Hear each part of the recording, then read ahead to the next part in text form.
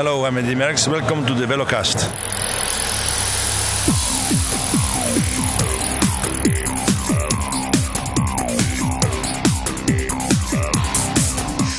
Hello everyone and welcome to the Velocast analysis of the 2016 Tour de France. Today's Stage 5 was set to be our first look at the GC riders, although not one that would be decisive given the parcours on offer. What we did get though was the rare sight of a solo breakaway win by BMC's Greg Van Avermaet, who had dropped erstwhile companion Thomas de Gendt with still 17 kilometres to go. And the Belgian was rewarded for his efforts not only with the stage win, but also taking the yellow jersey. And on a stage that he said didn't actually suit him. A stage which, it has to be pointed out before we get down to the serious cycling punditry. Kilian, and he's got... Why, who's joining us? Well, Kilian's got this wee thing on Snapchat, which is something that the youth use today, apparently, to communicate, which talks about betting in cycling. And they all won a mint today by betting on Greg Van Avermaet because Kilian gave them advice on the wrong stage. They thought they were betting on yesterday. It's a few €100 up. I'm telling you, they made a serious amount of money because Kilian couldn't tell what day it was. Well, that's very fitting, I feel, because tactically I thought today's stage was strange. In fact, I could go so far as to say it was as strange as me switching on the news tomorrow to hear that you were romantically linked with Taylor Swift. Well, you know, join the queue. And I mean the queue to be romantically linked with me. I've got to be said... Unless, of course, romantically linked is a euphemism for being caught exposing yourself at her dining room window again. Or snuck into her house and handcuffed her to me or something. What we got today, actually, you know, getting down to the serious cycling stuff, is we got a wormhole in time, just as we did with Stage 3. You know, in Stage 3, we got what used to be the archetypal sprinter stage, where nothing would happen until the last 20, 30 kilometres, at which point all hell would break loose as the sprint teams fought for the win. Now, that's what happened in the 80s. And maybe even the early 90s. And the other thing that happened quite a lot in the 80s and early 90s was people would bugger off up the road for a break and they'd get like a quarter of an hour. 15 minutes at one point. I mean, it was like Claudio Chiappucci in 1990 all over again. It was mental. Yeah, I was expecting to see those mad, oversized wrapped round shades that Claudio used to sport, and a really badly patterned jersey that would etch you as soon as you looked at it. I mean, really, really brave riding from Greg Van Avermaet. I think he deserves... I don't think we can heap enough plaudits on him, actually. He was out there in the break, which was a very, very strong break, you know, with people like Rafa Majka, Thomas de Gendt, you know, serious riders up there. And then, you know, not content with being in the break and forcing the split, which got them down to three riders with Grivko and de Gendt, he then took off on his own with a substantial number of kilometres left to go and had a solo victory, which, you know, it was very impressive. It was a classic feat at the Tour de France. So Greg Van Avermaet, man of the day by far, and another one, can you believe it? Another one who at the age of, 31, wins his first yellow jersey in the Tour de France. It's a year for popping their cherries. It clearly is. And not only takes the stage, but as I said in the intro, takes the yellow jersey too. And it's not as if he's got a couple of seconds unexpectedly on the GC, which has allowed him to get into yellow at this point. He's got 5 minutes and 11 seconds, which poses a very, very interesting question for me. It's all very well and good heaping praise upon GVA for this, as we should, because it was a cracking win, really well taken, strongly taken against some really good opposition in that breakaway. But with a team that has two guys with ambitions for at least a GC podium, surely being forced to defend a 5-minute lead with a rider who's not a GC man is a very strange thing for BMC to have to face at this point in the Tour de France. It is really weird, isn't it? Particularly since I thought we got very strong performances from both Richie Porte, who was where we expected him to be prior to, you know, his misfortune with the mechanical the other day, and TJ Van Garderen. So both of those two-pronged attack guys actually performed really strongly as well. And you now have a BMC who have to, if they go by standard cycling convention, have to defend the yellow. Ashley, who you'll hear me talking to in a wee while, actually touches on the atmosphere at BMC. But, Jim Ochowicz and his DSs have got some serious pondering to do for, the tactical way forward for the team. Having said that, Greg Van Avermaet's a classy rider, so I don't think they'll be too disappointed, for a rider who's given the team so much of their success and so much of their publicity to get the reward of a yellow jersey in his palmares. Yeah, I mean, you're absolutely right. But it does come down to this cycling convention. And I remember talking about this at the Giro, where I think it was at the time Orica Greenedge defending a jersey and being forced to do all the work when it really wasn't in their best interest to do so, because they were just setting. They had no hope for the GC in the long term. They were just doing it because it's the done thing. Yeah, well, I think actually they did have some hope for the jersey in the long term. Oh, Chavez! Yes, indeed. And I think, I've been meaning to say this for some time, it's a damn disgrace Esteban Chavez isn't at this race just simply to lighten the mood. It's been a cracking race thus far, but it would be made even better by Esteban Chavez being there. He should be made to ride all Grand Tours just to brighten everybody's day. But getting back to the plot, if there was one, I said of Orica Greenedge at the time at the Giro that they were fulfilling the team leaders, the GC leaders' role in defending the jersey and being made to do all the work at the front of the peloton, while the other teams like Astana and Movistar, etc., were eyeing them up for when they could make the kill. And it's really silly to do that. And I think for BMC's point of view, they will be forced to do that over the next few days, because Greg Van Avermaet's race lead is so substantial that it may actually take a lot of the legs out of Richie Porte and TJ Van Garderen's bid to get higher up in GC through the other riders having to do all that work. Can I pose a slightly alternate theory? Go on. Which is that because Greg Van Avermaet actually has a substantial lead in yellow, he can drop quite far back from, once they hit the Pyrenees and still keep the jersey. They've got to take back loads of minutes. So you could easily see a situation where, BMC have enough riders left to look like they're defending the yellow and send Richie or TJ up the road for a punt. And go, look, our guy's got the yellow, so you have to deal with him, and we'll just go and do our own thing. I mean, it's weird. I do think they have options. I genuinely think they have options, but they'll have to be clever, and I think they will have to be innovative. If they just blindly act as the team who've got the yellow jersey, then it'll blunt the dual-pronged attack that they perhaps have. But, it's a problem that's a good one to have. You've got to say, when you look at them with their main GC guy, in my eyes, Richie Porte lost that time with his mechanical. A TJ who redeemed himself a wee bit towards the end of the Tour de Suisse, but for me still didn't look like the complete package. If you'd said to Andy Rees or Jim Ochowicz, actually we can guarantee you a few days solidly in yellow after Richie's mechanical, I'm pretty sure they would have said, yeah, we'll take that. That's good publicity for the team anyway. Yeah, that's very true. But I'm just kind of, as I say, thinking longer term across the entire 3 weeks of this race, whether they've given themselves somewhat of a poison chalice. See, I don't know if they need to worry, because if it goes by today, Movistar will just go to the front and hammer it for no apparent reason anyway. For shits and giggles, as the youth say. Now, here's another question regarding strange tactics, or at least strange happenings. Nibali was dropped with still 30 kilometres or so to go. Now, I was really confused by this because it poses this question for me. Nibali's there as a self-professed domestique for Fabio Aru. Mm-hmm. And if he's getting dropped in a climb like that, what bloody use is he going to be for his team leader when it really matters, when we hit the Pyrenees or subsequently the Alps? See, I've got my tinfoil hat on for that one too. My theory is that Nibali was never going to be the leader. I was chatting to Ashley to get a feel of how the team are, which you'll hear later. But I think what we saw today, for me, Nibali, he didn't even look like he was trying to keep up. He just didn't. When he was popped, it looked like he was out on a training ride or was nipping down to the shop for some biscotti and coffee.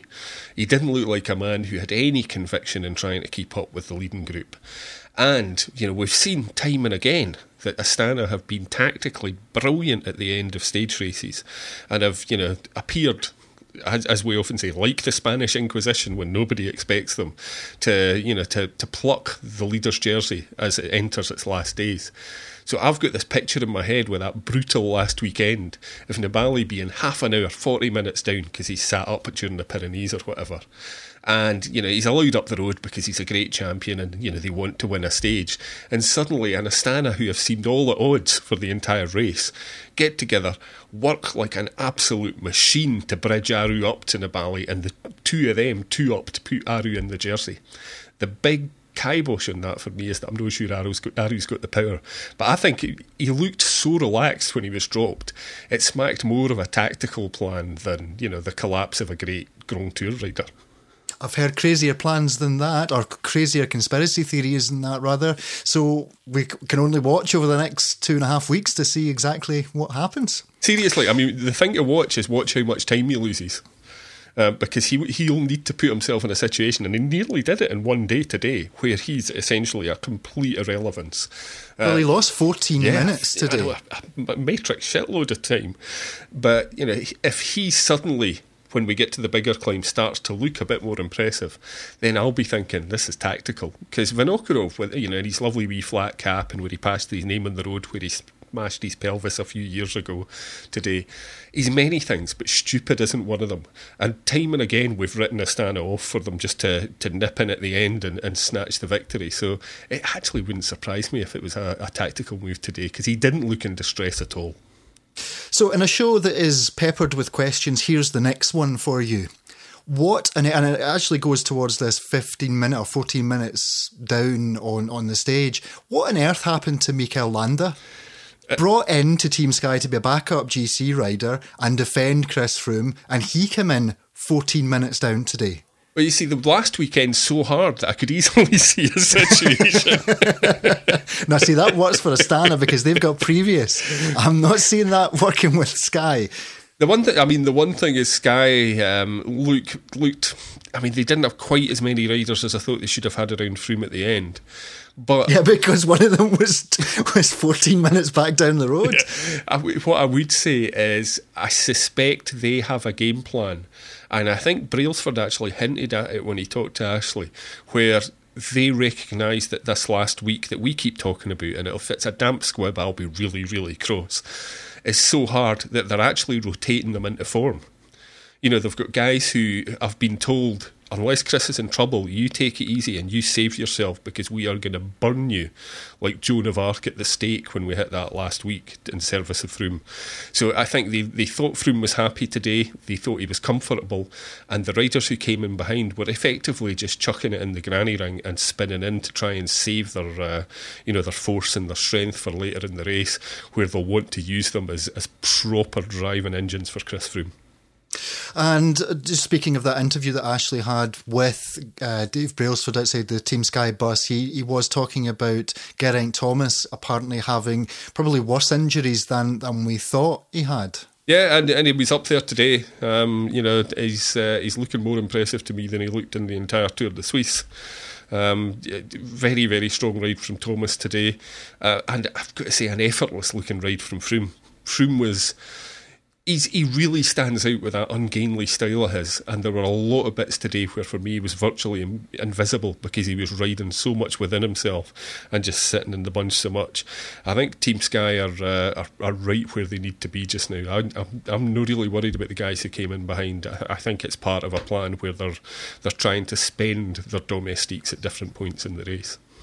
Now, with that theory kind of in mind, then I guess the question that we should ask, and it's one that's maybe odd to ask given that they look so strong, are Movistar doing too much work? Have they peaked too early? Have they peaked too early? Are they doing too much too early in the Tour with this notion that others are saving riders for later on? Because we did see, the only team that hammered it at the front were Movistar today. When Team Sky came to the front later on, you couldn't really say that they were putting in a blinding pace. I'll tell you what struck me about Movistar today, and it confirmed what we've been talking about since the preview. They felt far more like a team than they ever have for me. They've got a long history going back through Castas d'Espagne and everything. But today, when Roman Bardet had that big push, because he's on home territory in the in the Auvergne today, and the four got away, and it was Bardet and Thibaut Pinot, and it was Nairo Quintana and Alejandro Valverde. And Valverde, for me, on a day where a lot of people, including Chris Froome, had tipped him for the win, looked very much like a super domestique. And I think seeing that cohesion in the team is actually, it's almost a better sign than the fact that they might be doing a bit too much work too early. It's a bad sign, if you see what I mean. I think they feel like a team. They're working as a team, and maybe they've just got their tails up a bit, and they're working a bit too hard because they've got too much energy. Nairo Quintana, as everybody said, is impossible to read, but he looked very comfortable today, and with Alejandro Valverde as your lieutenant at your right hand, I think he's looking just as dangerous as Froome for me just now, and I'm not worried about Movistar or Sky. Actually, I think they've come through this first week. We're midway through the first week, in exactly the place they want to be. Well, more curious than anything we've discussed thus far, I think, has to be the tale of Tinkoff and Alberto Contador being dropped today. We know that he has been struggling after that crash a couple of days ago, and we're all wondering whether Bert, as he has done in the past, was sandbagging somewhat. I think it's patently clear now that sadly he's not up to where he would like to be, and he has been admitting it. I was even saying before today's stage that I couldn't wrap my head around why Alberto was being so honest, or claiming to be so honest, and letting his rivals know that he was really struggling. Surely, as a tactical advantage, you want to keep that to yourself so people aren't invited to attack you. But I think after what we saw today, it's clear that his position on the bike isn't very good. He's clearly hurting and suffering. But what was really, really odd for me was the tactics displayed, or lack thereof, by Team Tinkoff as a whole. Yeah, I mean, Rafał Majka, damp squib in the break.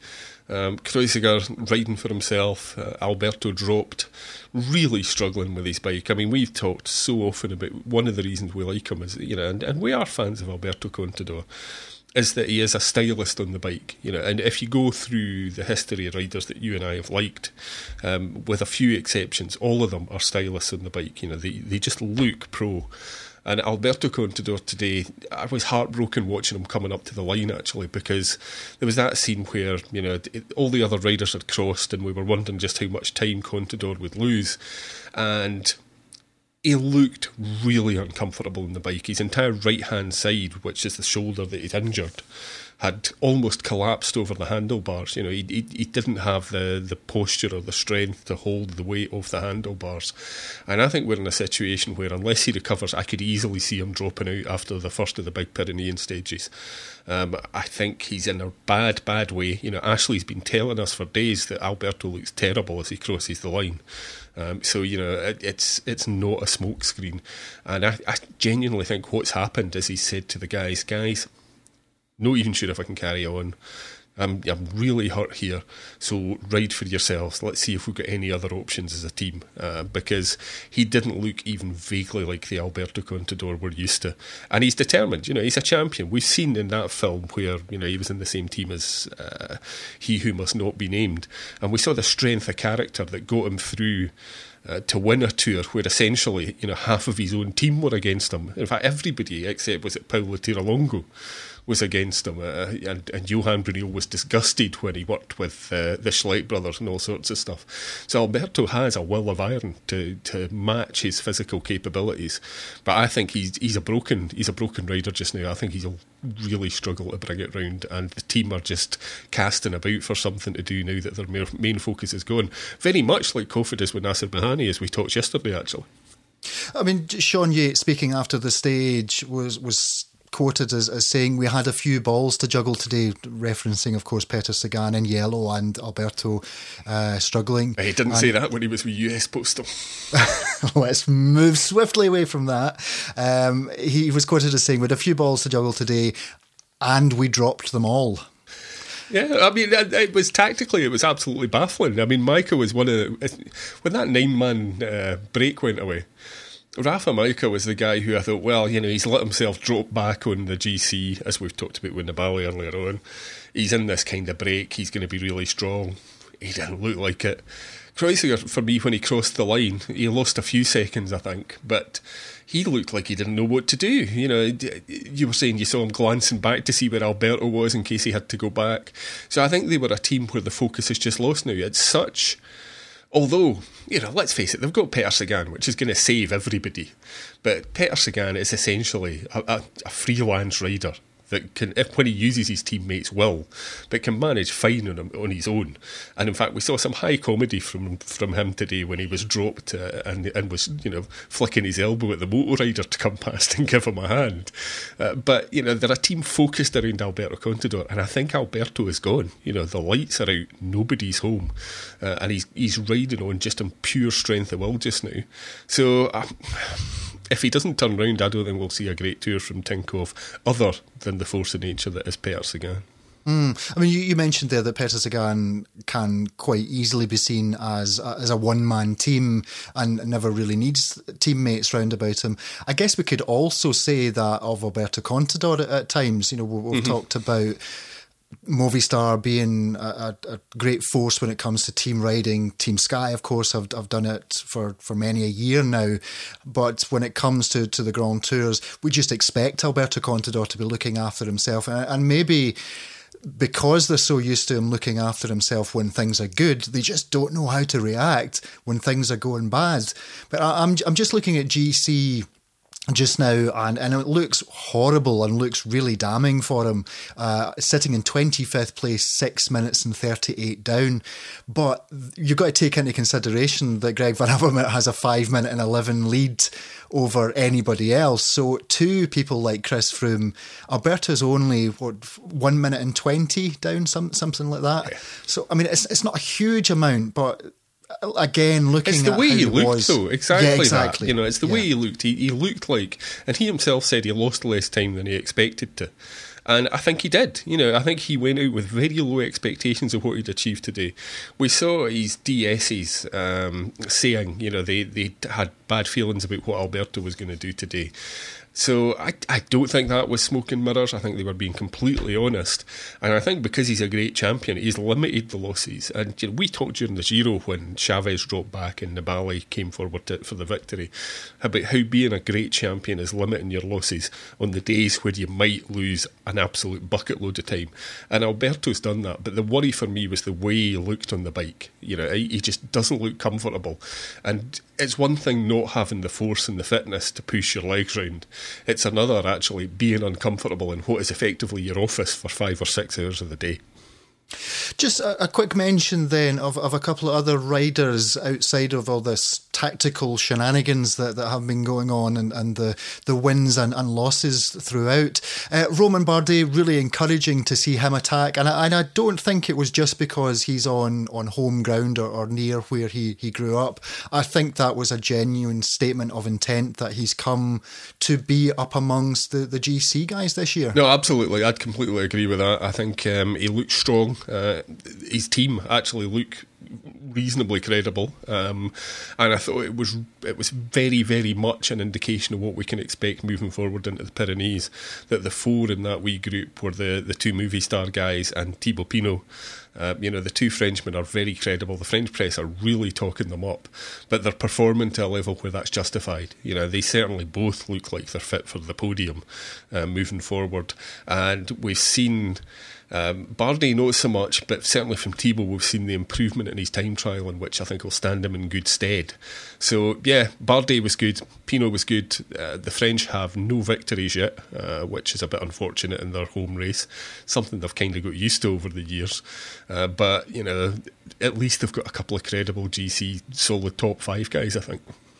And Alaphilippe was struggling a bit during the day, but I think he can be pleased overall with his performance, coming in 7th on the stage, which has actually put him up to 2nd on GC. Yeah, and I thought he was going to be dropped at one point. He looked like he was really struggling to hold the wheel at the back of the group. But managed to get back on and then finish strongly enough, as you say, to move up to 2nd in the GC. So He was a hot favourite for a lot of people for today's stage. I thought he looked like he was struggling a wee bit at a couple of points. But, his finishing position just shows how determined he was. And mentally, the whole mental side of cycling is a big thing. When you're suffering to the point where you think you can't go on, you can usually manage a wee bit more. And Alaphilippe showed that to us today. Well, John's been talking about it throughout the show, and I think now's time we went over to speak to Ashley House to get his thoughts on today's stage. And as ever, we're joined by Ashley House from Le Lioran. And Ashley, a fantastic stage today in a part of France which I love. I'm hoping to be living slightly south of where today's stage finished for next summer. And the one thing that I know, because I've been there a great deal, is the roads were incredibly heavy. And we saw that take its toll on some big GC favourites today. We had the first real GC shake-up. Yeah, it was a great stage. I love stages like today in the Tour de France because, as a few people have pointed out actually on social media, don't forget one of the big pulls of the Tour de France is actually to sell the country, and certainly a day like today does that. And if you're looking at a house round about here, then I will definitely come and stay with you. Firstly, and also, let's get those subscriptions to the Velocast in so we can make sure you afford it. But it was a beautiful day's racing. And you're absolutely right about the roads as well. Many of you might have seen Greg LeMond's little alert that he did because he rode the last few K of today's stage, and he was really surprised at how heavy the roads were, how narrow they were as well, and how difficult it looked like it was going to be on the descents as well. In the end, we didn't see particular difficulties on the descents, but I think that was due to the way they were racing rather than the roads themselves. But yeah, what a great stage, and the race has definitely hotted up. We've got probably more questions than we had at the beginning, but some of them are answered. And I love days when I have questions and actually no one can answer them. Yeah, I mean, I'm left scratching for a few things. The first one that really springs to mind is that there was a lot of talk as we came into the race about the competition between Vincenzo Nibali and Fabio Aru about the leadership in Astana. And Vincenzo got dropped today, lost about 13 minutes, but for me, didn't look like he made even the slightest effort to stay on. Just sat up and essentially rode into the finish. Yeah, that was really strange, wasn't it? I mean, we're used to seeing riders, who are having difficult days, not terrible days, but difficult days, really, really pushing and pulling on the bike, grimacing and so on, but especially with Nibali's teammate, Fabio Aru as well. When he's having a bad day, you really know it. But Vincenzo just looked like he was, as you say, he wasn't trying to get back on at all, was he? And to lose 13 minutes, it can't be as simple as him having a bad day and couldn't keep up. It can't be that, can it? Whether or not there's been particular instruction from Vinokurov or from the DSs, I don't know. I know that people have started to talk about Nibali as a potential one of the favourites actually for this Tour de France because he was coming into form towards the end of the Giro, and in the past the Giro has sometimes been really good preparation for the Tour. It looked like, as he hadn't had to exert himself too badly on the Giro because the other guys fell away, maybe everyone was saying maybe because after the Dauphiné, when none of us are really expecting Fabio Aru to be able to keep up, we were thinking, okay, maybe they'll play it like that. Maybe they'll put Aru there, but Nibali will still be around until the day when Aru stops being able to keep up with the other big guns, and then Nibali will come to the fore. But today, I mean, obviously that's not going to happen now. We'll almost certainly see Vincenzo win a stage, I guess, between now and Paris. But I have no idea what was going on with Vincenzo Nibali today, or, to be honest, Team Astana in general.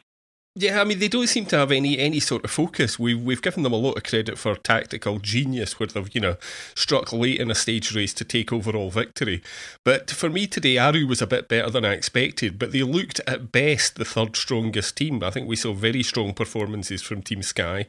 Surprisingly strong performance in terms of not quite sure why they were doing it from Movistar. And Astana just kind of seemed along for the ride. Yeah, I think you're being very generous saying third strongest team, to be totally honest with you. Very generous indeed. The thing, Fabio Aru, it's funny, he went past me just after he crossed the line. And I thought, what's wrong with him? He hadn't had that bad a day. He was actually fine. He just always looks like he's about to burst into tears. As for Astana, I have absolutely no clue what's going on in that team. I mean, I guess they're not as strong comparatively as they have been in some of the past Grand Tours that we've seen, but they're certainly not exerting themselves in any way on the front. They're not showing anything. It could be absolute tactical genius. It could be, and making us all lulling us into a false sense of security. And then in those final 4 days, they're really going to push it on the front as we're used to them seeing. But I don't know. It doesn't seem like that at all, does it? And as for Movistar, again, I'm with you. Great to see it. I like seeing it. And I love the fact that they're making sure that Nairo doesn't lose the time like he did last year and then leave everything too late. But again, did they really need to go that hard on the front for that long today? I'm not so sure. I mean, you spoke to Dave Brailsford afterwards, and congratulations for getting the interview in the day of the Welsh match. I think he probably had his mind on other things. Yeah. He seemed just as confused as the rest of us as to why they were working so hard, and in fact pointed you over to their bus. Yeah, he did. Yeah, he said, I've no idea, go and talk to them. Yeah, it's very odd, isn't it? It's very odd. But having said that, John, I remember last year you and I talking and saying at around about this stage of the race, maybe about a week later, actually, after the first rest day, every day we started to say, why the hell aren't Movistar doing anything? So maybe we should give them some slack. Now, a real treat to talk to Dave Brailsford, because you can get a sense of what's going on at the bus. Behind you, you wouldn't have seen it at the time, but the riders were, making signs at the camera and all sorts of things. Yeah. Team Sky seemed very, very happy with how today went. Yeah, they do. I think they were... I think they probably more than the others, from what I can tell, had anticipated how this stage would go and how tough this stage would be. I don't mean as in it was really tough. I mean, I think they judged it much better than some of the other teams. So they didn't go all out. A lot of people were saying on Twitter and on some of the blogs and stuff that it was very clever of Tinkoff to put Micah in the breakaway because it would make Team Sky go on the front. Actually, Team Sky just sort of sat back and said, okay, guys, you go ahead. We're here with Chris. Geraint's here as well. Lots of the other guys were around him. And it was no problem for them to stay and keep up pace with Movistar. Of course, they were working on the front. And I think today, Team Sky did a very, very good job because they lost no time. And I think they also probably lost no energy comparative to the others too. Yeah, I'd completely agree with that. And I mean, the other team who I think had a really good day is Team BMC. Not just the win from Greg Van Avermaet, but we saw Richie Porte where we expected him to be, up with the front runners after that bad luck early in the race. Yeah, BMC had a very good day. I don't know. I'm trying to think what you guys have said about BMC in the past. I don't know whether it's going against the party line, so to speak. But I like BMC. I liked it. I liked them when Cadell was there. I know Jim said some interesting things, but generally they're a very friendly group, not just of riders, but actually the team around them is pretty friendly as well. And yeah, what a great day for them. We saw TJ and Richie just at the beginning of our show, actually on the rollers together at the back. They seemed pretty relaxed, actually, TJ especially. And yeah, Richie lost that time the other day, less than 2 minutes. It's not the end of the world, and they probably can still say they're going with that dual-pronged approach. And again, even if they're double bluffing, it doesn't matter because whether we take their bluff or don't take their bluff, their strategy will stay the same, I guess. Yeah, absolutely. And I want to finish our chat today with the team that's really raised the most questions for me, and that has to be Team Tinkoff. I mean, we saw them put Mike up in the break, where he was touted as being one of the favourites, but seemed a bit of a damp squib. But more importantly, we saw Alberto Contador look like he's really suffering. There's been speculation in the press, contrary to what you've been saying, when you've seen him riding past, that perhaps it's some kind of smoke and mirrors and he's trying to hide his form. But for me, as well as being dropped today and really struggling to get back, he was sitting very uncomfortably on the bike, and the team gave him no help at all. I mean, it seemed to me that Kreuziger, who would usually be by his side, was riding for himself. So I think Alberto is probably in a very bad way. Yeah, he has mentioned, hasn't he, that he's had to change the position on his bike because he's not comfortable actually in his right position, and he's not able to pedal as hard as he'd like to be able to. But yeah, he doesn't look great. I don't think it is smoke and mirrors. I mean, you can't go down at the speed he was going down at, on purpose, sort of thing to sort of make yourself less of a threat. No, he doesn't. You're right. You're absolutely right. He doesn't look like he's all there. Definitely not. I mean, I've already said today a few times I'm betting on him to win the Vuelta. Whether or not he's going to come back into the GC situation, he's still there or thereabouts. But you're absolutely right, of course, John. I wonder whether Tinkoff now are just saying, okay, it's every man for himself, and they've got a lot of guys who can do that, of course. But exactly as you said, there are so many teams that have raised some really big questions over the last 10 hours or so. So, I mean, you're sitting there, supping your beer, posting pictures on social media of your lovely meals. What's your feeling about the teams as we move towards the Pyrenees? Who do you think is in their game plan where they want it to be, and who's just utterly perplexed? I think that Movistar have a strategy that maybe we don't understand, but I think they're executing it perfectly, whatever it is. I think they'll be very satisfied. Team Sky are always quite relaxed. They know the riders they've got. They know how strong Chris is. I think they'll be very satisfied after these first 5 stages, absolutely. Tinkoff definitely won't be. Astana, we have a whole number of questions about them. And I guess BMC, we still remains to be seen, really, how they're faring. But I mean, it's definitely, isn't it? It's Quintana and Froome, it's Movistar and Sky, the 2 big favourites for this Tour de France, and those 2 teams that look the strongest and look the most comfortable with the way the race is going. Yeah, and I'm at a state now where I couldn't pick a winner between those 2 at this point. We've got a solid 2 and a bit weeks to race, but we've seen some harsh roads, behind them, and both of them still look super strong, and both of their teams still look super strong. Yeah, they really do. And the thing about Nairo, of course, which Carsten and Sean pointed out in the commentary on Eurosport in the UK today, is that you just have no idea with Nairo where you can't tell anything from his face at all. I remember even up Alpe d'Huez last year when he was putting those in, and I spoke to him afterwards, even though his body must have been disintegrating, his face just looked exactly the same. Did you see, last year, I'll let you go and chat to Greg in a minute, but last year there was a website actually of Nairo Quintana's facial expressions, and it was just the same picture in a grid of 12 with, happiness, sadness, excitement. And that's pretty true, which is a really useful racing poker face if you don't know how much he's suffering. Yeah, that's absolutely right. It's a brilliant quality that Nairo Quintana has, and one he shares with Nicole Kidman, of course, who also can't give any expressions anymore. Right, on that note, I'll leave you. I'll chat to you tomorrow, and safe driving to your next base, Ashley. Thanks for taking the time out to catch up with us. All right, thanks very much indeed, John. Great to have you with us. Enjoy your evening, everyone, and listeners as well. I hope you're having a really good tour. And Cymru am byd. Ashley quite rightly wishing the Welsh all the best of luck tonight in the football.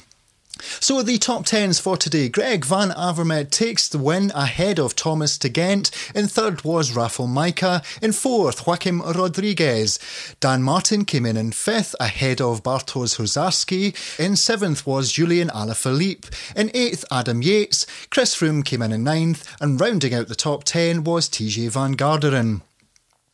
Big changes to the general classification after stage 5. Greg Van Avermaet now leads by 5 minutes and 11 seconds ahead of Julian Alaphilippe in second. In third is Alejandro Valverde at 5 minutes and 13, and just 1 second back is Joaquim Rodriguez in fourth at 5 minutes and 14.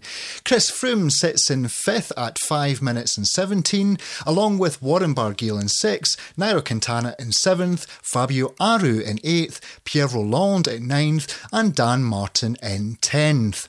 Just before we go on to talk about tomorrow's stage 6, I think actually Pierre Rolland needs some credit thrown his way.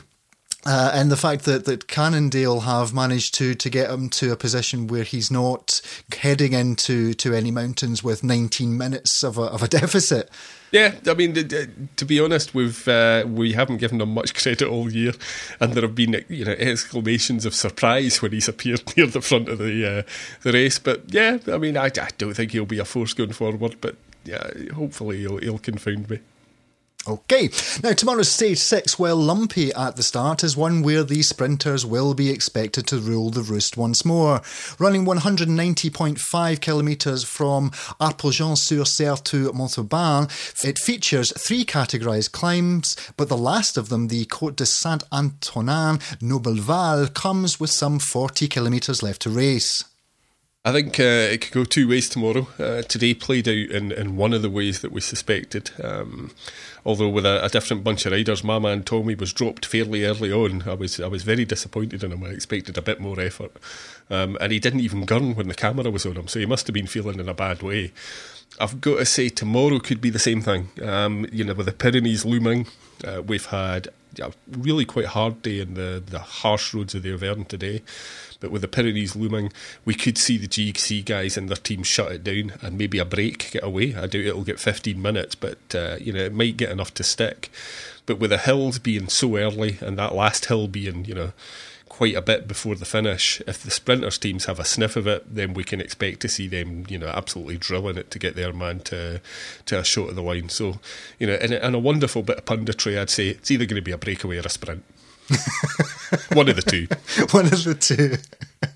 Well, barring it being won by an astronaut riding a jet ski, I mean, you really have covered all bases there. Mm-hmm. I think it's going to be a bunch sprint tomorrow. I don't think the break, which will inevitably form over those hills, will get the leeway that it requires to go all the way. As I say, the last climb is only, I think, a Cat 3 and is 40 kilometres from the finish. Yep. So I think it's going to be, well, it's really your Sagan, Cav, Kittel or Greipel.